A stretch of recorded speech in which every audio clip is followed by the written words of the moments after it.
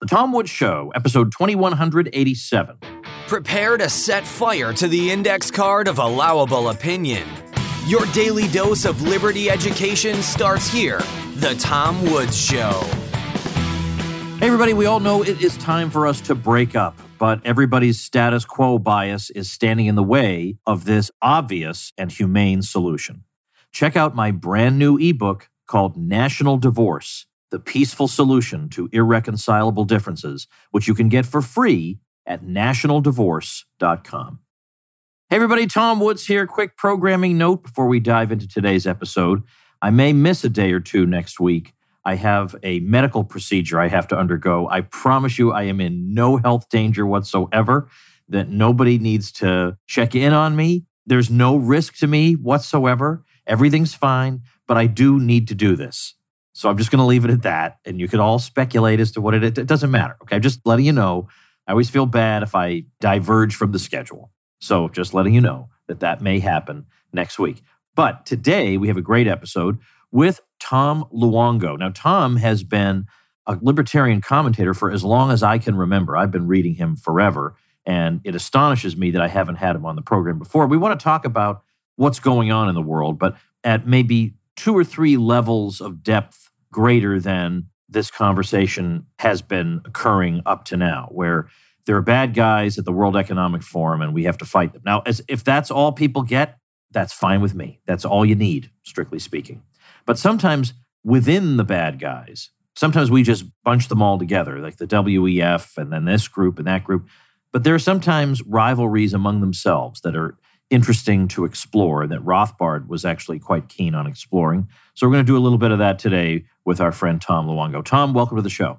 Thank you, Tom. And it's really great to finally catch up after, I don't know, I think the first time you and I interacted via Lou Rockwell is by email about maybe 15 years ago. So it's actually really odd that we've never actually had an honest-to-God conversation before. It is odd because I've read so many of your columns and they're not the same old.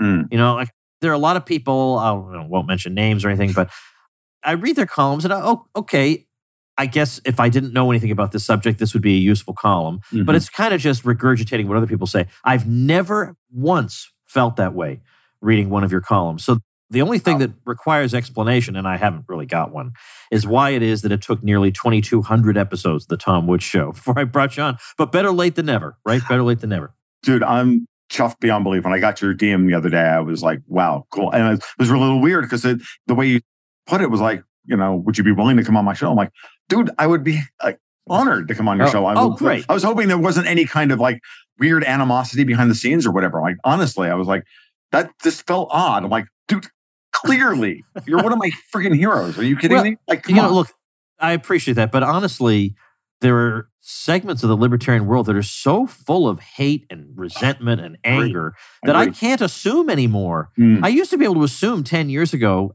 I don't mean to sound like a narcissist or something, but that everybody liked me, because all I do is spread libertarianism. If you're a libertarian, why wouldn't you like me? And now I find out, there are some people who do not like me at all. And I had no reason to think you were in that camp, but I don't know. No, fair enough. I wasn't sure. So, and that's great to hear. And I'm glad that air is cleared that there was no air to clear. Let's put it that way. That's great. So, but yeah, it's just funny. Like, I don't even care what we talk about today, to be honest with you.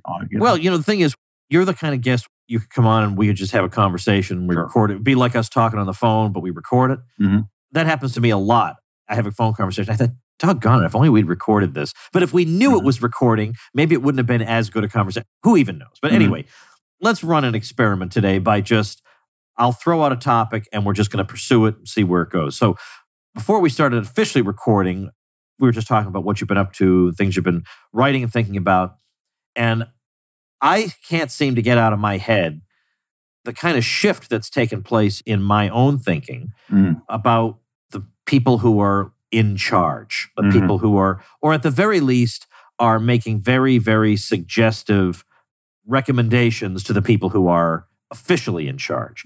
I mean, this whole World Economic Forum thing, at first I thought, this is like, typical conspiracy people who are focused so much on purely advisory positions that have no actual force, and that's not where we need to be looking. And Okay. So I was wrong about that because obviously these people are sinister and they are placing people in governments and they are boasting about it. They have a youth program and the purpose of that youth program is not for them to read Mises. Right. No, so they are up to no good. And they do want us to eat bugs and they do want us to have, the things they say right out loud, we want you to have a chip in you that will tell us if you've been vaccinated or not. This is unbelievable. They just come right out and say, I don't have to make this up. They come right out and say it. I know. I was on with Kiko the other day and David Lind was like shocked. I'm like, dude, it's not even a conspiracy theory at this point. Like this Minority Report with more Germans is the way I like to put it now.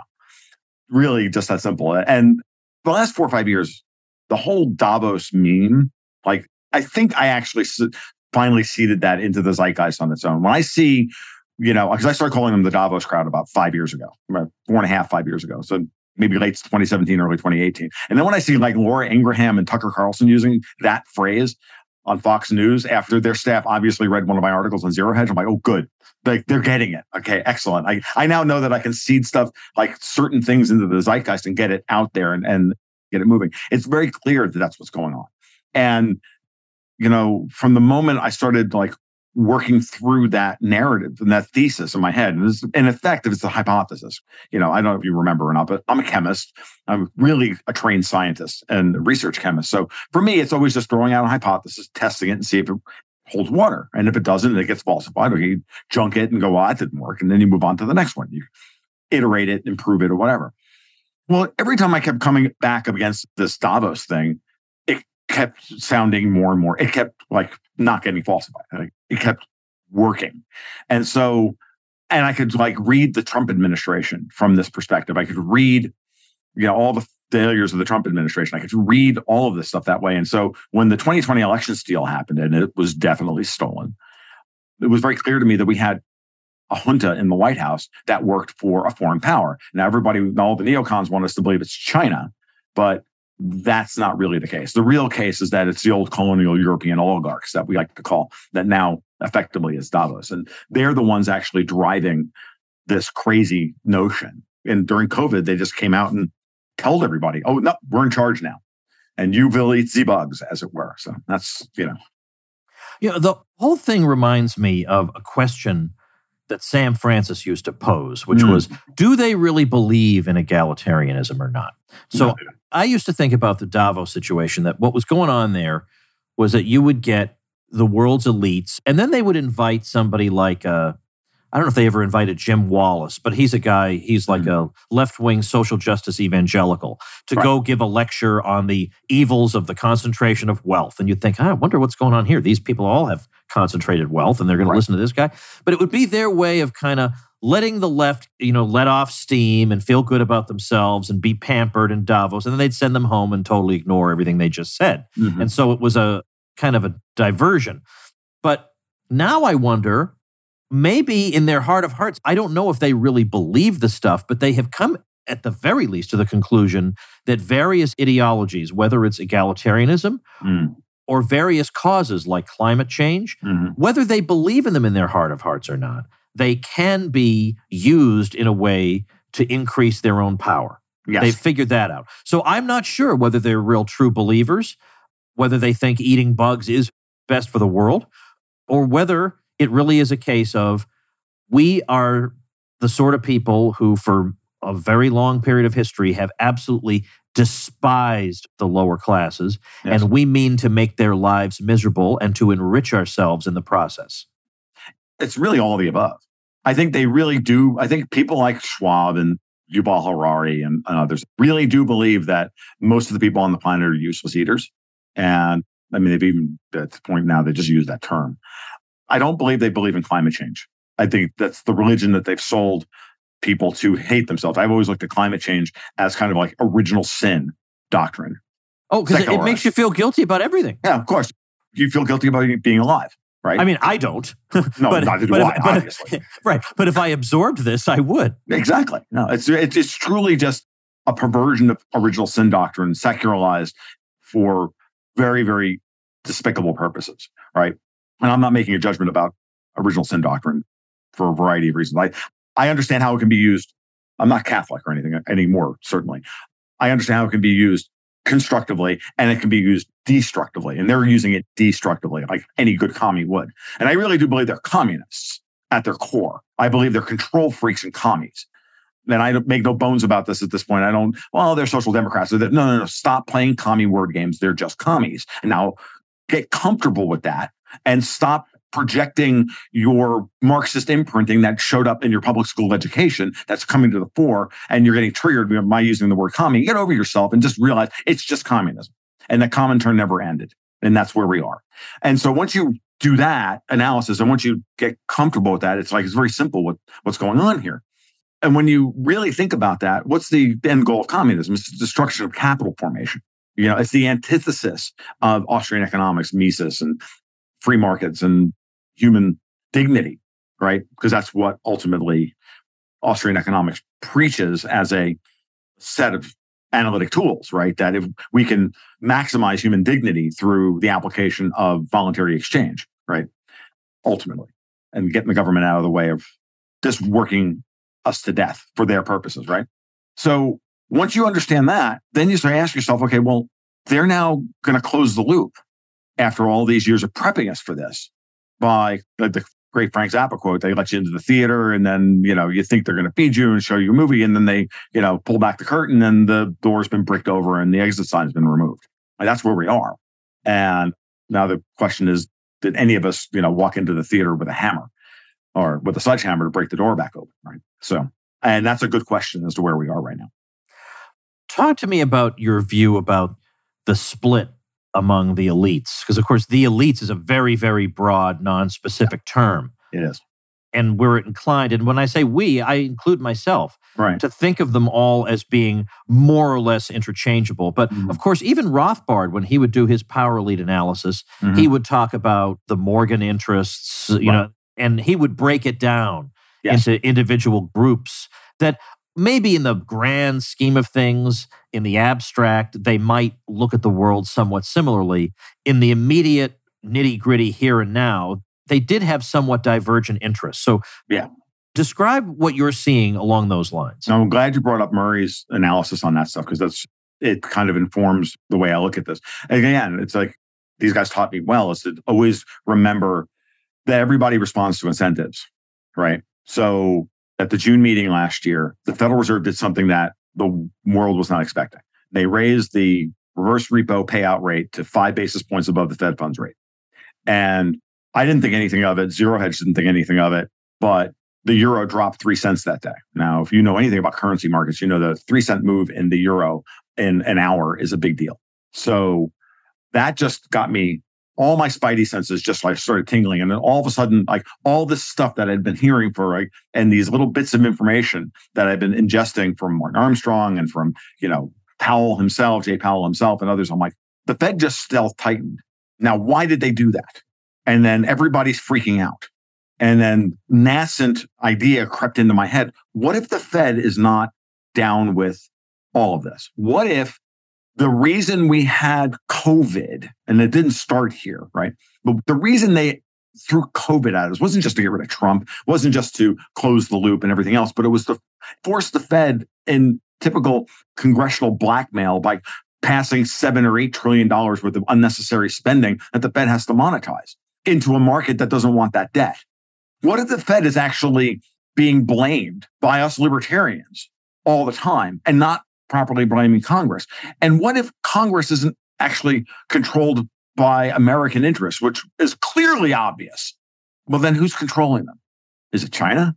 Does China want to see the Fed tighten? No. They don't want to see a stronger dollar. They don't want to see any of that, right? They don't want a trade war with the United States. So clearly, because it will blow up their property markets and everything else. I'm like, the only group that benefits from this is old Europe, because the European Union as a political structure is untenable. The euro as a currency is foundationally flawed.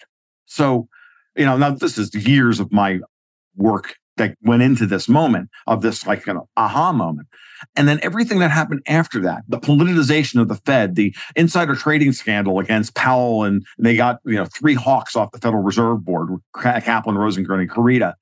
the troubles that the Build Back Better bill ran into with Manchin and Sinema last year. That was another $6.5 trillion worth of spending the Fed would be forced to monetize. I'm like, how does Joe Manchin and Kirsten Sinema stand up to 6 months worth of congressional pressure unless somebody really powerful was standing behind them, right? Because and then you got to ask the question, if somebody's really powerful standing behind them, who's powerful enough to stop these people? Only the New York commercial banks and the Federal Reserve itself. Like, you just start asking yourself the question of whose ox is being gored here. And if these people are commies and they want to implement central bank digital currencies, which will do away with commercial banking the world over, then don't you think the most powerful commercial banks in the world would have a problem with this? I do. Do you really think, Jamie Dimon is anything other than a mustache-twirling corporatist? But do you really think he's a commie? I don't. And that's where it started. And then I sat down and I posed these questions to my patrons behind the scenes. I got a private discussion forum with my patrons. We have a private Slack server. And I've got hedge fund managers. I got people who know these people. And they're all said, oh yeah, that makes perfect sense. Jay Powell's nickname's Private Equity Powell. I know these people. I have multiple people say this to me. I'm like, no, those incentives make sense to me. You're onto something here. Now let's watch it play out. And we did as a group for months or over a year now. And everything that's been happening, I've been able to call this. Like I said back in January, I said, the Fed is going to raise interest rates like people don't believe. Like all the Austrian adjacent and the libertarian adjacent are going to go, dude, the Fed can't go more than 1% without breaking the markets. I'm like, you wait, they're going to go to 6. And they're at 2.25, and they're going to go to 3 in September, as far as I'm concerned. And the Fed funds futures curve is now saying 4% by next year. What if we're dealing with Volcker moment? Well, time will tell.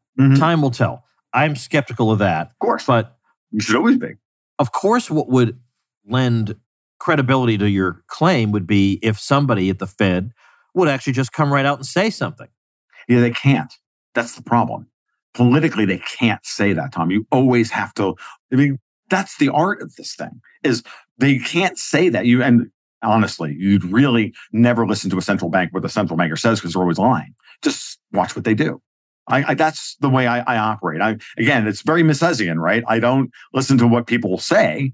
I look at what they do. And then I go, oh, look, you decided to spend your last $100 on booze and pills as opposed to, getting your kid the dental work you needed. Your last $500 on booze and pills as opposed to getting your, so you clearly value the booze and pills more than you value your child's, dental health, right? Well, there it is.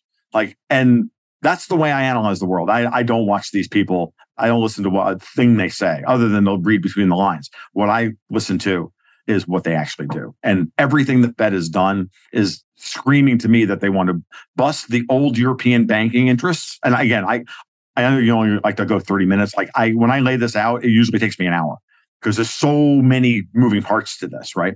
But just think about it this way. Davos's power comes from the old European banking system, going back to the 1500s and the emergence of the stock markets in Amsterdam, for Christ's sake. That's how old this money is.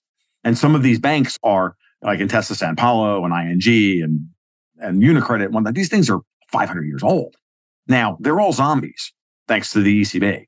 And if the Fed raises interest rates, continues to raise interest rates, then their ability to create credit through the Eurodollar offshore dollar markets, the shadow banking system, is gone. That's why the euro dropped 3 cents when the Fed raised the reverse repo rate. We pushed $1.7 trillion worth of literal base money, offshore base money, into a savings account at the Federal Reserve.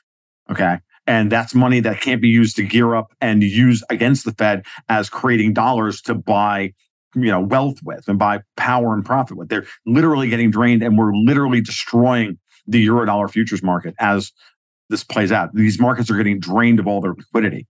Okay. And I'm watching it happen in real time. It's literally half of what I do on a daily basis anymore. It's like, this thesis is so thoroughly taken over my life. I'm like, that's all I can watch now. And because I would never thought I would be here, ever in my life, that this is where I would be. And I'm like, wow, this is very powerful, because if this is the case, then the fight on Capitol Hill is, can they get spending bills through to force the Fed to monetize? And if they can't get them through, and you don't win every battle, so they got a small version of Build Back Better through last week. And what did it mostly have in it? It had, go after the middle class to raise tax revenues, which is another terrible thing. And then you want to focus on Ukraine and why they're starting a war in Ukraine, why they've picked a war with the Russians. It's obvious because it's more nuclear blackmail. So it all starts to fit together and you're just looking at it going, wow. When you start to look at the tableau, it's very, very crazy. I tried to give a version of this talk when I was at the Ron Paul Institute meeting on foreign policy a couple months ago, trying to explain the game as like a 7-player game of Go, like exploding. And it was fun. I did it mostly extemporaneously. It was fun, but Jesus, it was crazy. But everybody came up to me afterwards and went, thank you, because now it makes so much more sense than it did before. Before I go on, let me say a quick thing that will help a lot of you, and you know who you are. If you are in business and you're getting buried by your competition online, then build your brand, your reputation, and your lead flow with digital marketing by Persist SEO, our great sponsor. If you're a small local business, you're trying to compete against large companies in the service industry, increase your visibility with Persist SEO. Or if you have low or no leads coming in on a consistent basis, well, website search engine and conversion optimization can help move the needle to a more prosperous business model for you. If you're tired of cold calling, use your website as a lead generation engine. If you're not showing up for your services on the search engines, then get found with Persist SEO's expert search engine optimization. All you have to do is call 770-580-3736 or visit them at ineedseo.help for a free website audit and consultation. That's 770-580-3736 or ineedseo.help. There's another piece I'd like to see if you could fit into this puzzle or how it's related to this. Because just yesterday, I had a guy named Vivek Ramaswamy on the show. And he founded Strive Asset Management. And he is specifically focused on countering this ESG movement. Yes. Which is obsessed with social justice and climate change causes. And that this is how you need to evaluate, a firm or even an industry. And he's just dead set against this stuff and just thinks that it's a terrible thing. It is. That a small group of people with access to an enormous amount of capital are going to disperse it on this basis. Yes. So that's a very, very significant thing, is taking this head on. How does that piece fit into what you're describing with the Fed and the WEF and all that? It's very clear that there are certain banks on Wall Street that are aligned with the WEF. And I would put Bank of New York Mellon. I would put BlackRock on there. I would put BofA on there, Bank of America. What I've identified right now is it looks like the battle lines are between Morgan, Goldman, and Citigroup versus basically everybody else. Maybe Wells on the side, but Wells doesn't have a lot of international business, so they don't really care. But Wells mostly services the oil and gas industry, and they're under fire from Biden, the Biden junta. I like to look at this as Obama's third term, and I've always thought of Obama as working for the globalists. Now, to me, it's very clear that I'm watching there's stuff happening with BlackRock that's very interesting. Right now, everybody's freaking out that BlackRock has all these assets under management. But most people forget that while they may control all this capital, that's only as long as they can give the returns out to the investors. That's where they have their power. Their power comes from their assets under management. It doesn't come from their balance sheet. BlackRock actually only has $36 billion worth of shareholder equity on its balance sheet. And actually, that number is probably now a quarter out of date, and it's falling because BlackRock, with thinking that they had everything under control, was given by Congress access to the Fed discount window to go buy U.S. residential property at 0%, at the zero bound, right? And guess what? They overpaid for all that property, and that property is all going to go bust. And BlackRock could easily get wiped out very, very quickly. So everybody kind of went all in on this ESG idea, the ESG DEI thing, because they got control of all branches of the American government. But they really didn't, because somehow politically on the ground, we've just seen them not be able to get through the stuff that they wanted to get through a divided Congress, even though the Democrats had everything under control. The Democrats should have easily been able to push all of this stuff through on us, and they couldn't do it. And you've got to ask yourself the question, how did that happen? Because this doesn't normally happen. And so it's clear that someone's working the angles behind the scenes. And I'm also starting to now find some very interesting things so Bank of New York Mellon, for example, runs the ADR for Gazprom, right? So it's, there's only a few banks involved in doing American depository receipts of foreign stocks that aren't directly listed on the New York Stock Exchange. So we have what we call American Depository Receipts, or ADRs. So Gazprom never traded on the New York Stock Exchange. You had to go through the over-the-counter bulletin board market, buy, an ADR from Bank of New York Mellon. Well, last month, Bank of New York Mellon issued a statement out to Gazprom shareholders, OG's ZPY ADR gas shareholders, saying, look, we're liquidating the fund. We're giving all the shares back to Gazprom. If you want them, you can get directly listed on the Moscow exchange. Well, I come to find out, thanks to one of my patrons, I come to find out that the only bank making a market who has been nominated as a custodian for any Russian or Chinese ADR is JP Morgan. So they're the only ones with any ruble or yuan liquidity within American markets. Bank of New York Mellon had to do this because JP Morgan basically told them, no, you can't have any rubles. Why? Because I'm not giving them to you, because I'm in control of these. You're not. And Bank of New York Mellon is getting killed on this. And their latest quarterly report was awful. And BlackRock's latest quarterly report was awful. There are 3 quarters in a row now of assets under management in BlackRock falling. Now, it's still a massive pile of money. Same thing with Vanguard, but it's falling, meaning family offices around the world are starting to divest out of BlackRock funds and whatnot. And this whole thing can go sideways very, very quickly if the signals are being sent behind the scenes by the very powerful players on Wall Street going, look, the Hamptons still matter and we're not down with this. You guys are not going to win. And then if you take it one step further, Tom, and you really start to think about this, this is just American history writ large. The European colonial powers have always used deep access to our financial markets through LIBOR and other things like that in order to control U.S. policy and get us to do Europe's dirty work for them. And maybe the Americans are finally saying, you know what? No, we're now an independent country after 240 years. So much of this America bashing that we go through is really just European propaganda. I mean, it's a way of looking at the world. I'm not saying I'm right about this, but it's something to at least consider. And then run the thing out and then see what happens. Because what we're seeing in the response to the Russians invading Ukraine was what happened. The entire global South outside of the West said, you know what? We're not sanctioning the Russians for this. They're justified. You people wanted to start a nuclear war over Ukraine. And we're going to buy Russian oil and we're going to buy Russian wheat. And we're going to buy Russian gas and we're not going to sanction them. We're not doing this. All the former British colonies of Asia and Middle East and South America, they're all saying no.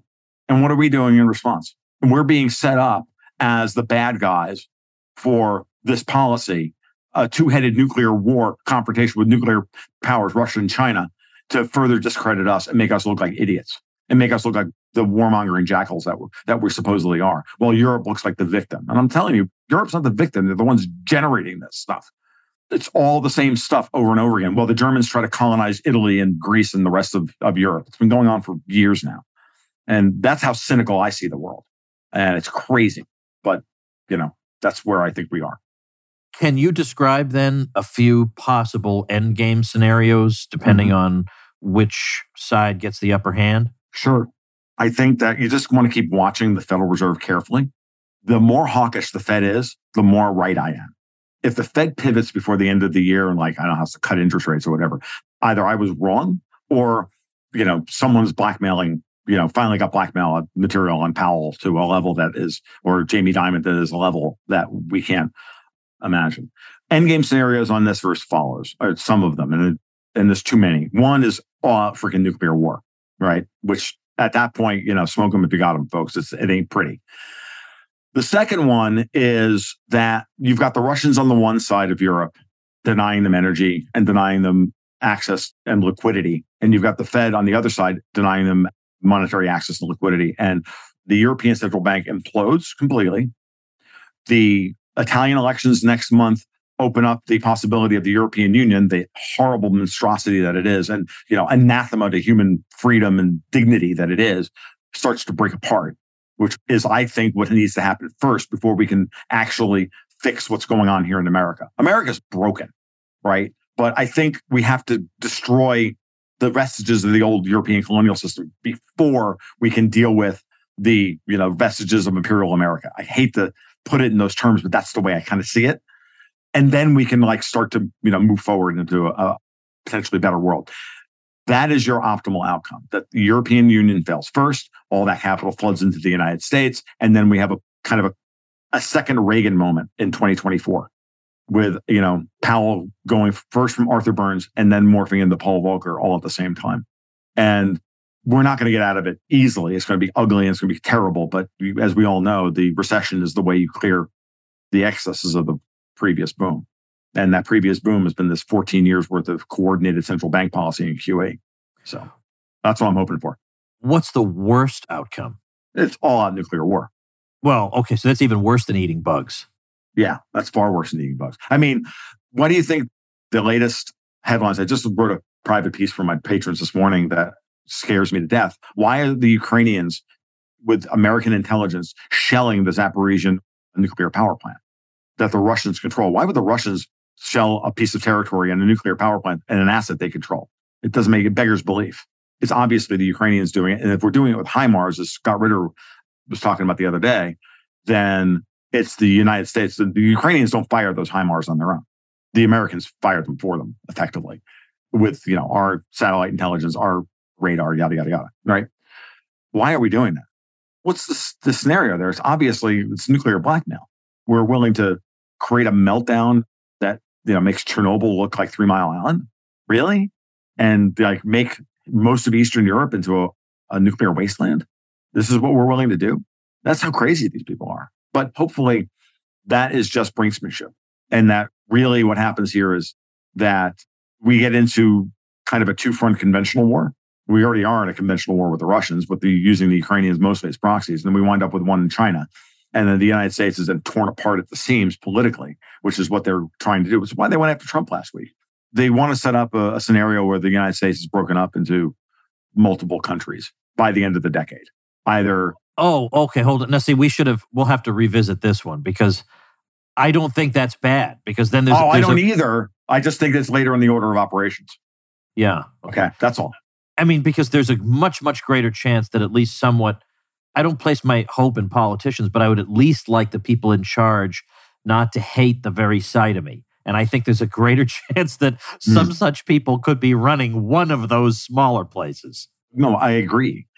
Don't get me wrong. I've been taking some flack from the libertarian community for sounding like a rampant statist about this, but backing the Fed. I'm like, look, this is not about me. I haven't changed. I'm still the same. I'm more of an Rothbardian anarcho-capitalist than I was 5 years ago, because now I can really see what this stuff really looks like. But understand that we are ants looking up at giants and titans fighting amongst themselves and trying to avoid being stepped on. This is the best metaphor that I've used recently for this. Once one of them falls, then we attack the other one. What we want right now is one of them to succeed in beating the other one so that later on we can then start going after those guys. I don't think the United States, as a 50-state compact has a future. But I also understand that as a 50-state compact right now, it has to kind of survive long enough to stop the current plan, the Agenda 2030 stuff that's going on. And then we can then fix our own house. And if we have to, break apart and let the left coast and the Northeast, sink into commie hell and the rest of the country and most of Western Canada say, you know what?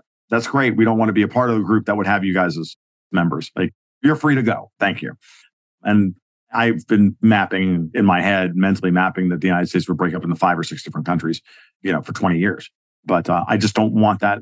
The way I read the board right now, I don't want that to happen before the European Union breaks back up into at least 20 different countries, because I think that would be better for humanity.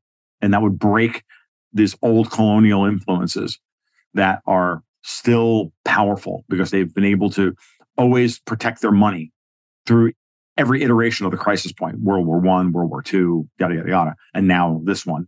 They were planning on hiding their money in China. That's not where they're not going to be able to hide their money in China this time. The Chinese are like, absolutely not. And the Russians are like, absolutely not. No. That's not happening. So they have to be torn apart between the Scylla and the Charybdis of Western and Eastern powers of people saying, look, that's enough. Yeah, no, you guys have run the world for too long and look where you've run us into. Nuclear brinksmanship. Really? That's what none of us want that. We all want to, send our kids to school and, have children, make babies and, watch good movies on our, Yeah. That's what we want to do in this life. Stop it. Would you please just stop? I think Jordan Peterson said it the other day nicely. He just said, look, to the globalists, would you please just stop it? Stop acting like children. Yeah, well, that is what I think most people want. Mm-hmm. Now, maybe, this is a really ham-handed segue. Sure. Maybe after this conversation, another thing some people will want is to follow you. Boy, that's terrible. After you think 2,200 episodes, I'd be smoother at this. But what is the link to your blog, by the way? Sure. The link to my blog is at tomluongo.me. And of course, you can follow me on Twitter at TFL1728 for as long as I'm allowed to be there.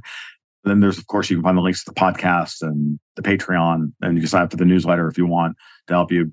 I do a retail investor monthly newsletter where I've got a portfolio and that I try and help people make some good decisions about where to place their money to help them, survive this and thrive. So that's what we do. And your last name is spelled just the way it looks. So Luongo. Yep. Right. So there it is. All right. I'll have that also linked at tomwoods.com/2187. I'll link to your various things. People can find them there. And we'll do this again. Thanks, Tom. Thank you, Tom. All right, everybody, that's going to do it. Don't forget, pick up my brand new ebook, National Divorce, The Peaceful Solution to Irreconcilable Differences, available at nationaldivorce.com. See you next week. Become a smarter libertarian in just 30 minutes a day. Visit tomwoods.com to subscribe to the show for free, and we'll see you next time. Like the sound of The Tom Woods Show? My audio production is provided by Podsworth Media. Check them out at podsworth.com.